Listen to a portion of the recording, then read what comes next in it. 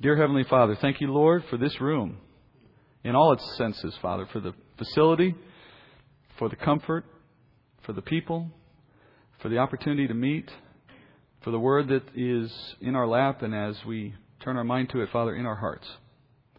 Thank you, Lord, for the Spirit, the one you sent to teach us all the things that we need to know. And Father, we acknowledge here tonight that He is our teacher. That the words I may speak, Father, if they have merit, they come that way because they are your words. And when they're mine, Father, then we know they're of no value. And we ask, Father, that those who are here would see the blessing that comes from sitting at your feet. And they would be reminded that though our world would cause us to think of many other things and to be doing many other things, there's so many good reasons we need to be Mary and not Martha, Father. And I thank you that we've had that put on our heart tonight. Let this study go as you will, declaring your word as you intend, and always to your glory. We pray this in Jesus' name. Amen. So open your Bibles with me, please, to John chapter 1. Leon Morris wrote that John's Gospel is a pool in which both a child can wade and an elephant can swim. It's a book of simple and yet very profound truth, relying on metaphor and symbols to reveal Christ to be the only begotten Son of God. And most Christians have at least read parts, if not all of it, and in the case of one particular verse, probably knows something of it by heart. Chronologically, the Gospel of John was the next to last book of Scripture penned at the very end of the first century. Only the book of Revelation comes later in our understanding. And yet it's often the first book we recommend to that person who has some curiosity about Christ or about Christianity. John's Gospel is so memorable, I think, partly because of its uniqueness among the Gospels. We know that. It's very different from the other three. But also because of John's distinct purpose in writing it. By the time John's Gospel was written, the church had come to understand and recognize that God's timetable for the return of the Lord to the earth was going to be a lot longer than they had first anticipated. All but one of the apostles had died by this point, and it was now second and third generation Christians who were running the church. John, you may know, is Jewish, but he wrote for this increasingly Gentile church. So we're going to see throughout the Gospel he takes a lot of time to explain Jewish words and customs and concepts and geography. And the church, having been embraced by Gentiles and its Jewish constituencies quickly dwindling at this point, the church had changed a lot in its first 70 years or so. And as a result, men had come to understand that the promise of a coming kingdom was to be understood with some new appreciation and some degree of patience relative to what they had expected when they first received the church from Christ. Certainly it remains a true, physical, literal kingdom that we await, a promise that Jesus will return and rule from Jerusalem. That is still the promise we expect. But by the time John wrote this gospel, few expected the arrival of that kingdom was going to happen right around the corner. They had begun to understand it was going to take a long time. After all, if the earth had waited thousands of years for God to reveal His Son the first time, it stands to reason it may take several thousand years before He comes back. And therefore, unlike the other Gospels, John approached his with the purpose of strengthening the church for that long period, potential period, in which the church would exist on earth with the Spirit certainly, but yet still waiting for the Lord's return. And in recognition that the second coming is not going to be so soon, he emphasizes the present day reality of living in the light of Christ's kingdom with this understanding of Christ's ever-present authority in the lives of believers. This is why the gospel resonates so much even for us today. It's showing believers to abide in Christ, to depend on His word, to trust in His power, to understand He is the shepherd and still at work shepherding the sheep, even though we cannot see Him right now. So because of that unique focus on living in the light of the truth of the gospel of Christ, and because it came last, I guess, John chose to skip over many of those important moments that we know from the other Gospels. In fact, the list is quite stunning. John omits Jesus' genealogy, His birth, His baptism by John, His temptation in the desert, any exorcising of demons, no parables whatsoever. The transfiguration is missing. The Lord's Supper is not described in John's Gospel. His agony in Gethsemane is overlooked, as is His ascension. And in place of all of those things, He reveals Christ through these extended discourses which have become so famous. He's known for this, where you see Jesus interacting with a variety of actors, a Pharisee, a woman of ill repute, a blind man, a lame man, a crowd seeking to be fed, his earthly brothers, and of course his various disciples. All of those conversations are comical, ships passing in the night kinds of moments in which Jesus speaks in all these deep spiritual terms, using metaphors, birth, water, bread, blindness, and so on. And his audience usually remains completely oblivious to everything because they're bound by some earthly perspective, thinking of these metaphors in literal terms. And as a result, John employs the verb pisteo, in Greek literally the word belief, 98 times. Belief, belief, belief. But he never uses the noun form of that word, pistis, which is faith. In other words, it's not the mechanism by which we become believers that is at the center of his gospel. It's the necessity of knowing Christ through an active, continual trust in the Lord that forms the structure of his gospel. He's not simply concerned with the moment of our confession. He's concerned with everything that comes after that as a disciple of Christ. The content of John's gospel, the stuff he did select, it suggests almost a portfolio of Jesus' best moments, if you could say it that way. They're selected to illustrate both his deity and his humanity. To demonstrate his deity, John relies on 7 and only 7 of Jesus' miracles. Each of these miracles are captured in a chapter, and then after each, you'll find this lengthy discourse, which we're going to look at. And in that discourse, Jesus himself takes up in a first-person narrative a discussion of what was the significance of the miracle he just performed. And through those moments, we're all going to see him as a Lord who is compassionate, a shepherd who cares for his people, and the like. The one who has the power to sustain them in the present age. But then to remind us of his humanity, and John's Gospel is particularly unique in its approach to Jesus' humanity, he selects other moments when we can see Jesus reacting to circumstances almost exactly the way we would have had we been there. Submitting to his own mother's authority, for example. Weeping at the death of a friend. Raging at corrupt and evil men in the temple. Expressing disappointment at his disciples' poor choices at times. And finally, it's known for his 7 statements of I am. Jesus saying, I am. Jesus says, I am the bread. I am the light. I am the door. I am the good shepherd. I am the life and the resurrection. I am the vine. I am the way, the truth, and the life. That phrase, I am, doesn't it invoke the name of God provided to Moses through the burning bush? Reminding us that while God has revealed himself in many portions and in many ways through Moses and the other prophets, in these last days, he has spoken through his Son. I am. As Thomas Constable said, the knowledge of who Jesus really is the key to the knowledge of who God really is.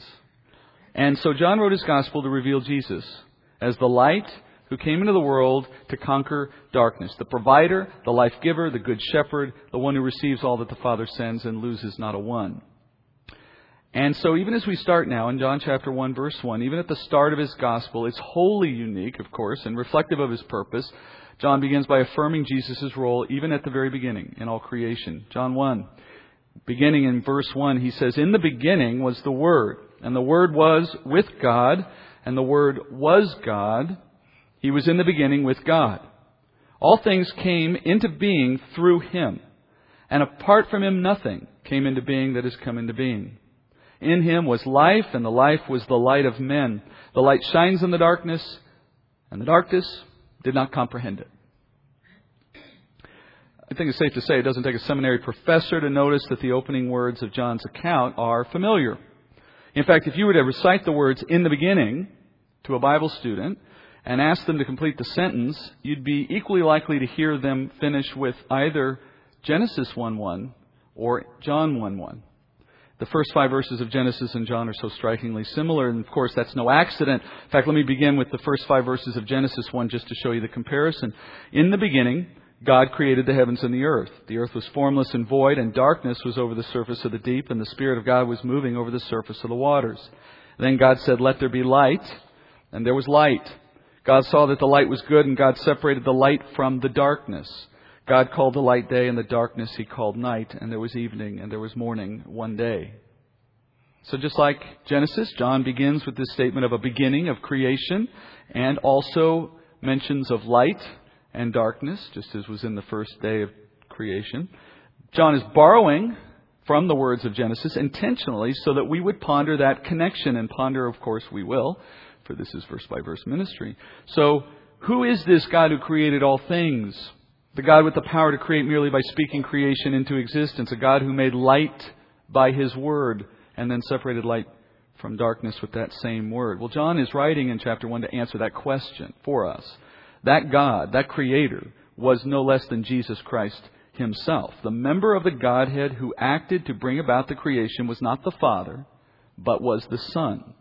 And since He spoke the creation into existence, as we see in Genesis 1, that's why John goes to calling Jesus the Word. It is so that we would be sure to understand that Christ is the one and only Creator, as John says in verse 3. He is the Word in the sense that it was by His Word that the creation came into being. Paul echoes this truth, by the way, in Colossians, remembering interestingly that Colossians was written decades before John's Gospel. Paul says this, Colossians 1:15, He, Jesus, is the image of the invisible God, the firstborn of all creation, for by Him all things were created, both in the heavens and on earth, visible and invisible. Whether thrones or dominions or rulers or authorities, all things have been created through Him and for Him. So John coined the name, the Word, as a succinct way to explain that in the creation story of Genesis 1, you're seeing the work of Jesus. Not the Father, although of course they work in unison. But then John also points out that there is God apart from the Word. And they are distinct, and yet they were together in the beginning. And so by definition, if two entities are both present before the start of a creative process, then by definition neither created the other. For they both predate the creation. So therefore both are God. Perhaps John is trying to clarify Genesis 1:26, where God declares, "Let us make man in our image." It's interesting, that reference to God in the original Hebrew, Elohim, written in 1:26 of Genesis, it's in the plural. And it's interesting because that's something that the Jewish nation remained perplexed about for millennia. For in their mind, God was a singular entity and had no plural nature. There was nothing about Him that could be plural. And yet, in their own word, there was this plural reference. It is also interesting to show you their scrupulous nature. They were willing to copy what they were given without question, though their own minds couldn't agree with it. Proof that the Word has been carried very carefully through history by the Jewish scribes. Now we see from John's Gospel that the plural tense was intended in Genesis 1:26 to reflect the Trinity of the Godhead. And ironically, John is embarking here on explaining how God made His Son in the image of man, so to speak, while referencing how man was made in the image of God. We could talk all night on the mystery of the Trinity, but honestly, even after hours of talking, we probably wouldn't understand it any better than we do right now. So, simply put, our God is one God in three persons. Continuing with the creation story, John gives Christ yet another name. He'll do this a lot in his gospel. He gives Him a lot of names. He calls Him light. Specifically, he says Jesus is life and the light of the world. John's establishing a chain of logic here as he moves through his opening. It's a prologue, some call it. Logically, he's saying if Jesus is the Creator and God, then He is also the source of all life, by definition, since God is the life giver. And so, Christ being the Creator, He is the life of men. But Christ gives men life in two ways. There's the physical, but He's also the source of eternal life, spiritual life. And that's what John means when he says He is the light of the world, the light of men. Once again, he's borrowing from the first day of creation. Christ created light and darkness on that first day of creation. That design, by the way, is very different from the one that God will use in creating the new heavens and new earth, which we will all occupy one day in the future. In that new world, we're told in Revelation chapter 22, verse 5, there will be only light. There will be no darkness in that future world, which begs a big question. If the new, perfect world has no darkness, why did God include darkness in His plan for the current world? Was He simply having a down day and He made a mistake and looking ahead, He says, I know a better way now? Well, no, of course not. And John is giving us the answer here for why that change happens. He's alluding to the answer when he draws our attention between light and spiritual life, by making that connection, by explaining that light can be a metaphor for spiritual life, for eternal life. God uses light as a metaphor in Scripture for a number of related ideas of truth and for righteousness. Light is righteousness. Light is eternal life, which comes from righteousness, which we receive in Christ. And dark has exactly the opposite meaning in Scripture. It's often used as a picture of sin, the darkness of a man's heart, or of death, of the place of foreboding and of the abyss. So we gain now an understanding that in our present world, we are experiencing light and darkness in the design of creation, so that God has at His ready metaphors for the sin of this world and the righteousness that comes through Christ, so that He can draw on these metaphors as He seeks to teach men about the need to go from darkness to light, of Christ's impact to the sinful world when He arrived, of being a light into the darkness. In other words, these metaphors of the creation were embedded for our benefit. And once we reach the new heavens and new earth, where there is no longer any sin or death, there will be no need for the metaphors that were used to explain it. So we will no longer have any darkness, we're told. And going beyond that, we will no longer have any sea, for sea is a metaphor for hell. And we will no longer have any sun, moon, or stars, for God says in creation that those were given to us as signs and omens for things that we no longer have to be warned about.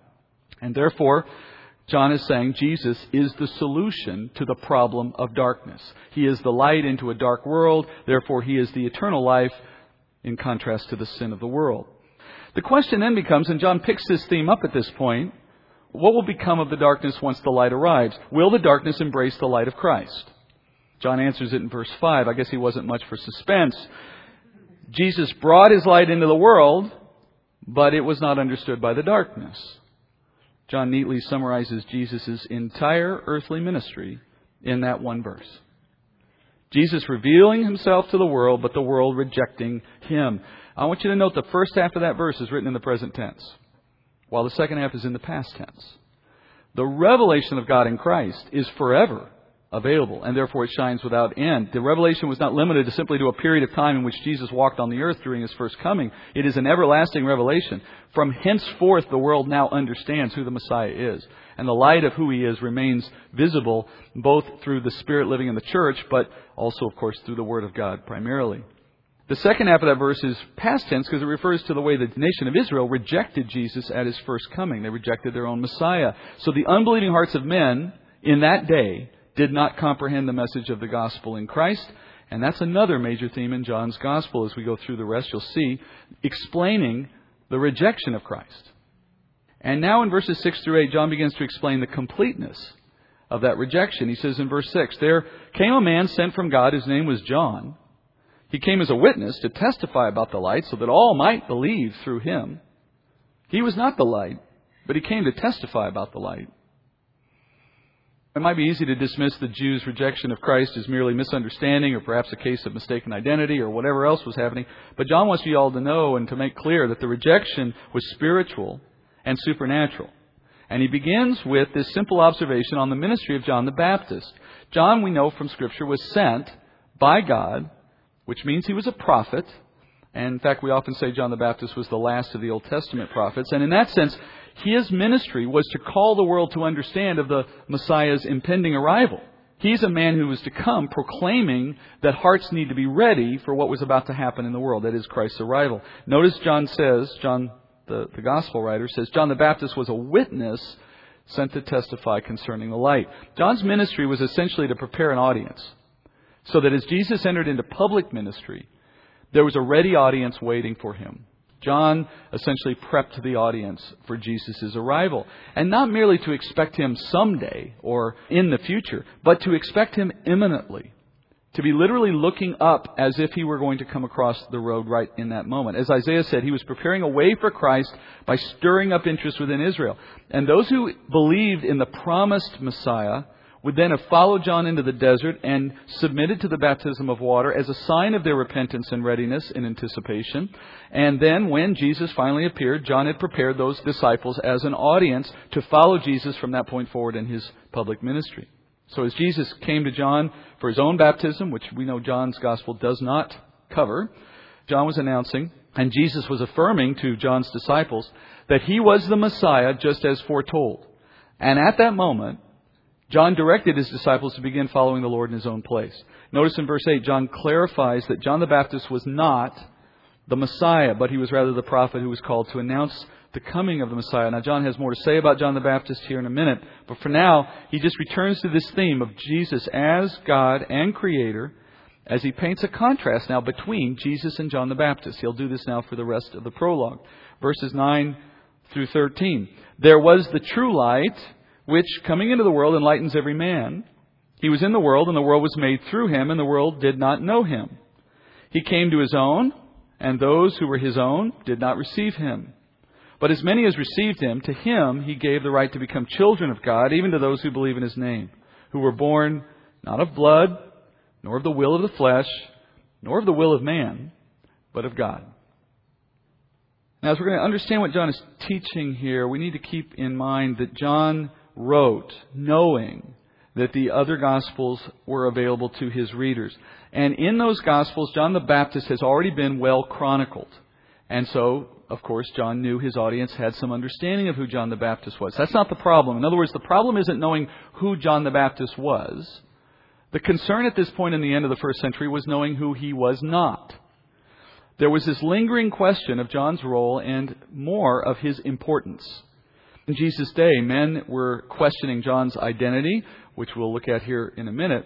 But even in John's day, late in the first century, there were still people who had an unhealthy interest in John the Baptist. In fact, even now, today, there is still a sect, which is hostile to Christianity, by the way, living in present-day Iraq, that claims to be the ancestral followers of John the Baptist. So John is taking a lot of effort at this point in the Gospel to distinguish John's importance from Christ's importance. Why John the Baptist was not the light. In fact, he says that, right? There is a true light that enters the world. It wasn't John. That light came to his own, that being the Jewish people, of course. And the very people John the Baptist had been attempting to prepare, the Jewish people, are the very same people who in the end rejected Christ when he finally arrived. The Jewish rejection of Christ is all the more astounding when we consider John's opening theme here, that of creation. Jesus is the source of spiritual truth for all men. He is the one who made the world. And then, in the mystery of the incarnation, he became a part of the very world that he himself made. Nevertheless, the Creator, the one who condescended to come into his own creation, is then rejected by that same creation. Consider the humility of a God who would orchestrate circumstances by which he would suffer humiliation at the hands of the very people he spoke into existence and granted life. The word world, cosmos in Greek, that John will use quite often in his Gospel, it's commonly used in a negative sense. Not always, but in this case it is. Like at the end of verse 10, you see this emphasis where he says the word world as a euphemism for the unbeliever. The unbelieving world, in other words. That world is living in the darkness of their sinful nature and in a fallen state. And as a result, their dark, hard hearts leave them incapable of understanding truth. That is, of seeing light, in the metaphor John's using. So I want you to imagine a simple scene of a blind man standing outside, and bright sunbeams are cascading down on his face. Despite the brightness of the light, that person will remain in darkness for as long as they are blind. Someone has to give them eyes to see before the light is detectable. And in the spiritual sense, it's a very similar parallel. The heart has to be open to the truth of the gospel, for no matter how brightly or loudly it's proclaimed, they're not going to detect its truth. Paul taught something very similar in an earlier day in 2 Corinthians chapter 4, 3 and 4. He says, "And even if our gospel is veiled, it's veiled to those who are perishing, in whose case the God of this world has blinded the minds of the unbelieving, so that they might not see the light of the gospel of the glory of Christ, who is the image of God." It's almost like John and Paul got together and talked about how they were going to write this up, because they're using such similar language. This is another theme John's going to use throughout his gospel repeatedly. The fact that men are, by their nature, set against Christ because of spiritual blindness, and only those the Lord draws to Christ will see the light and come to know the truth. All was not lost in God's plan, because some received Him. All that received Him were granted the right to become adopted children of God. Those who believe in His name, in other words, are those who receive Him. And this is the first, mark that verse if you care to, verse 12. That is the first expression of the gospel in John's account. The first time we see what the definition of saving looks like. That is, to believe in the name of Christ brings eternal life. How did those few who did believe, who did receive Him, how did they find the eyes to see the light? How did they come to that awareness, given so many others did not? Well, in verse 13, John answers that question. But in the process, he introduces yet another of his themes. John says they were born. Now, you and I hear that word, and we hear it in light of modern Christian vocabulary. They were born. We pass right over it without any concerns whatsoever. But we have that vocabulary because of John's Gospel. He's the one who coins the born again phrase that we're now so familiar with. John is saying they were born again, to clarify later, and that new birth that gave them eyes to see was not of blood, which means it's not a natural birth. It didn't come because of their ancestry. They weren't capable of knowing who Christ was because their father was Abraham, for example, or because they were born in a Jewish family. Nor does he say, was it because of the will of the flesh, meaning it doesn't come because of something we earned by our flesh doing the right thing in the right way, causing God to then find pleasure in us and therefore allowing us something we wouldn't have had. It's not by works. And then lastly, nor does it come by the will of man, meaning we didn't make a choice of our own will to open our eyes and see the light. No more than the blind man can by his will decide to suddenly perceive photons of light, can the spiritually dead by their will decide to perceive spiritual truth.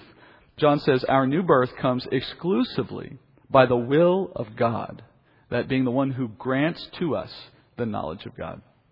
Finally, John ends his prologue introducing the final theme of his gospel, that is the fullness of the Father dwelling in the Son, verses 14 through 18. He says, "And the Word became flesh and dwelled among us, and we saw His glory, glory as of the only begotten from the Father, full of grace and truth." John testified about Him and cried out, saying, "This was He of whom I said, 'He who has come after me has a higher rank than I, for He has existed before me.' For of His fullness we have all received, and grace upon grace. For the law was given through Moses. Grace and truth were realized through Jesus Christ. No one has seen God at any time. The only begotten God, who is in the bosom of the Father, He has explained Him." The incarnation, it's another major theme in John's Gospel. Jesus didn't just become a man, nor did He merely take on the body of a man. John's words here are very, very specific and purposeful. He says He became flesh.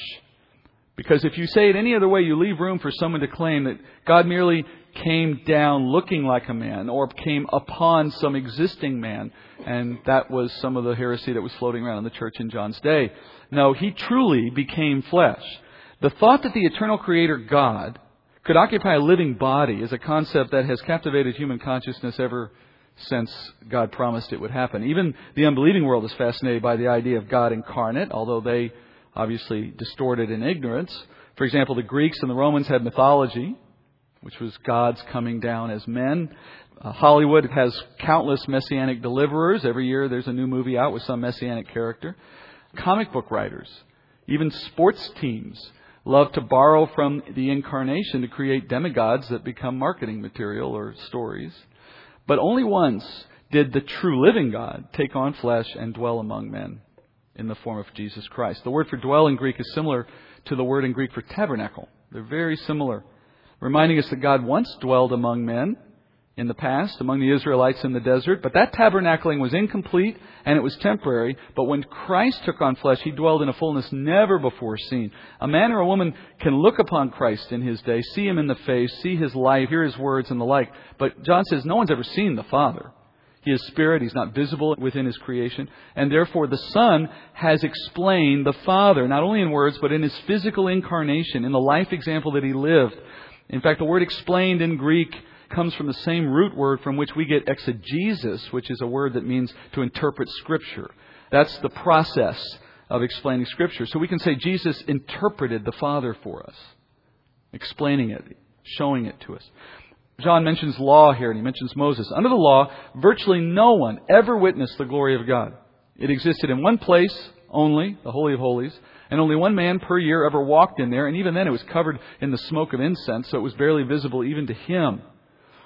And under those circumstances, how much did anyone truly know of the Father? Apart from what He revealed through what He gave to the patriarchs and to the prophets, glimpses here and there and in the law. Hebrews summarizes it best. Hebrews 1:1 and 2. He says, God, after He spoke long ago to the fathers and the prophets in many portions and in many ways, in these last days has spoken to us in His Son, whom He appointed heir of all things, and through whom also He made the world. Notice again that writer using both the fact that He spoke for the Father and the fact that He is the Creator, and unified the two. That's the point John's raising when he says that in the past we had the law and we had Moses. In other words, there was a degree of revelation, a degree of light and truth available in past generations, and that minimal dwelling experience was there under a lesser covenant and a lesser deliverer. But now all the greater things have arrived in the fulfillment of God's promises. The law has given way to grace and truth. Just as John will record Jesus saying later that men must now worship Him in light of that grace and that truth. Men will worship now in truth and spirit as opposed to in other ways. This again is John's point.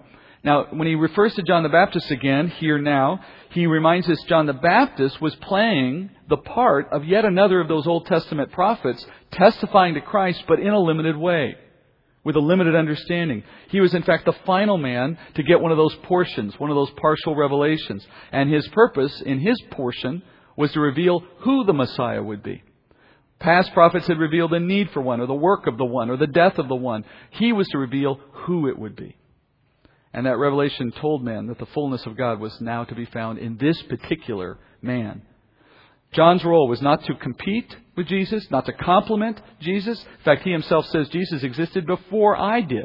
Which, if you remember the genealogies out of Luke's Gospel, is an interesting comment.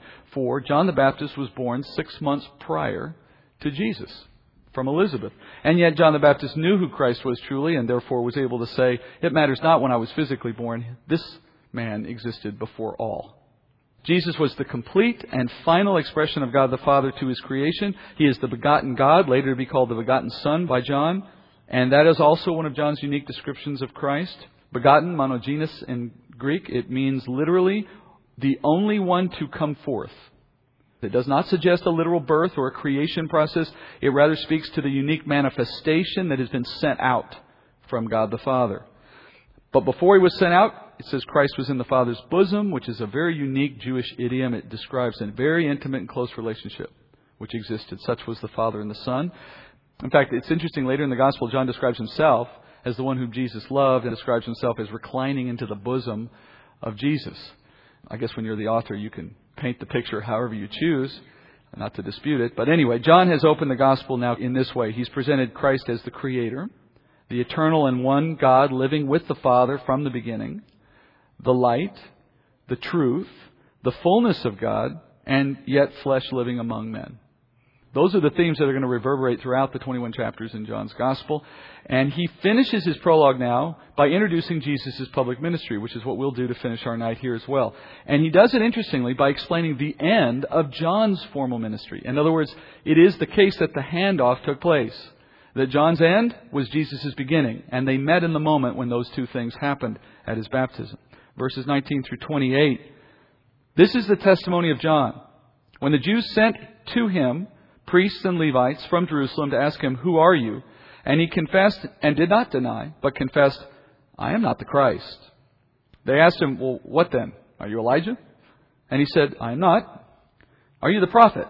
And he said, "No." Well, they say to him, "Well, who are you? So that we may give an answer to those who sent us. What do you say about yourself?" And he said, "I am a voice of one crying in the wilderness, 'Make straight the way of the Lord,' as Isaiah the prophet said." Now, they had been sent from the Pharisees. And they asked him, and they said to him, "Why then are you baptizing if you are not the Christ, nor Elijah, nor the prophet?" John answered them, saying, "I baptize in water, but among you stands one whom you do not know. It is he who comes after me, the thong of whose sandal I am not worthy to untie." These things took place in Bethany, beyond the Jordan, where John was baptizing. So this encounter is the first of the narratives and the discourses of John's Gospel, and it actually begins what will appear to be, as we look at it over the next week or so, it appears to be the first of a single week of some very important events in the opening of John's Gospel. In fact, all the way through chapter 2 and the wedding in Cana, all the events between the wedding and what we're seeing happen here happen in the span of 7 days. And as we look at the Gospel, you'll see, as John says, the next day, the next day, the next day. And he's going to describe 7 days of things that show you just how quickly and how momentously Jesus' earthly ministry gets started following the baptism, which he doesn't record. It's a week for the changing of the guard, in other words. John the Baptist is leaving the scene. Jesus is entering the scene. John's disciples are leaving him to join Jesus. And Jesus himself is on the brink of revealing himself in public ministry through miracles and through teaching authority, though he doesn't want to be pushed into it any sooner than he has to, his mother's interest notwithstanding. And so as we get to the end of that week, we see just where we stand in the beginning of his ministry. Going back to this moment, John begins by relating how the end of John the Baptist's ministry comes about when he's confronted by men who are sent from Pharisees. And these men are sent to question him over his authority and his identity. And then, as you see, John answers each question without hesitation. He first denies he's the Christ, but then he denies also he's Elijah. And then there's this question of the prophet. Now, each of these questions has its roots in Jewish understanding of Old Testament prophecy. The Old Testament told Israel to expect a conquering, reigning Messiah to arrive for their sake one day, a conquering Messiah who would put an end to foreign rule, who would lift Israel up to be the chief nation on the earth, and would finally and forevermore put Israel at peace over all her enemies. And who wouldn't want that in the nation of Israel, certainly? That was the man called the Christ. He would rule with a rod of iron, they knew. But it also told Israel that there would rise a great prophet one day in their nation. And this great prophet would come speaking the words of God and of healing and of the need for Israel to return to their fathers, etc. And that this prophet would end up suffering a great death on behalf of the sins of Israel, the Lamb of God. And then in addition to those two, there was Malachi, who said that the prophet Elijah would return before a great and terrible day of the Lord to come upon Israel. And the Pharisees, who were the religious authorities in Israel of this day, they had come to understand all of what they read in the Old Testament to teach that there would be a Christ, and that there would be a prophet, and that there would be Elijah, and these are three different people. They had no understanding of how, for example, a conquering king could also be a suffering prophet. They couldn't reconcile the two, so they concluded that there were two Messiahs. But of course we know there aren't two Messiahs, there's just two comings of the same Messiah. The first coming comes in that form of the prophet who suffers and dies for the sake of Israel's sins and the sins of the world. And then we have the Christ who will return and rule in a future day. And before each of those arrivals, there is a forerunner who comes to announce their corresponding visit of the Messiah. Before the second coming, for example, the Bible says Elijah will return to prepare Israel for their Lord's return. Malachi is the one who teaches us that. And of course, as we sit here today, that has yet to happen. Obviously, the second coming has not happened, and neither has Elijah returned. But before the Messiah's first coming, there was also to be a forerunner, a different forerunner, John the Baptist. And Isaiah said that this forerunner would come to make paths straight in the wilderness before the Son's arrival.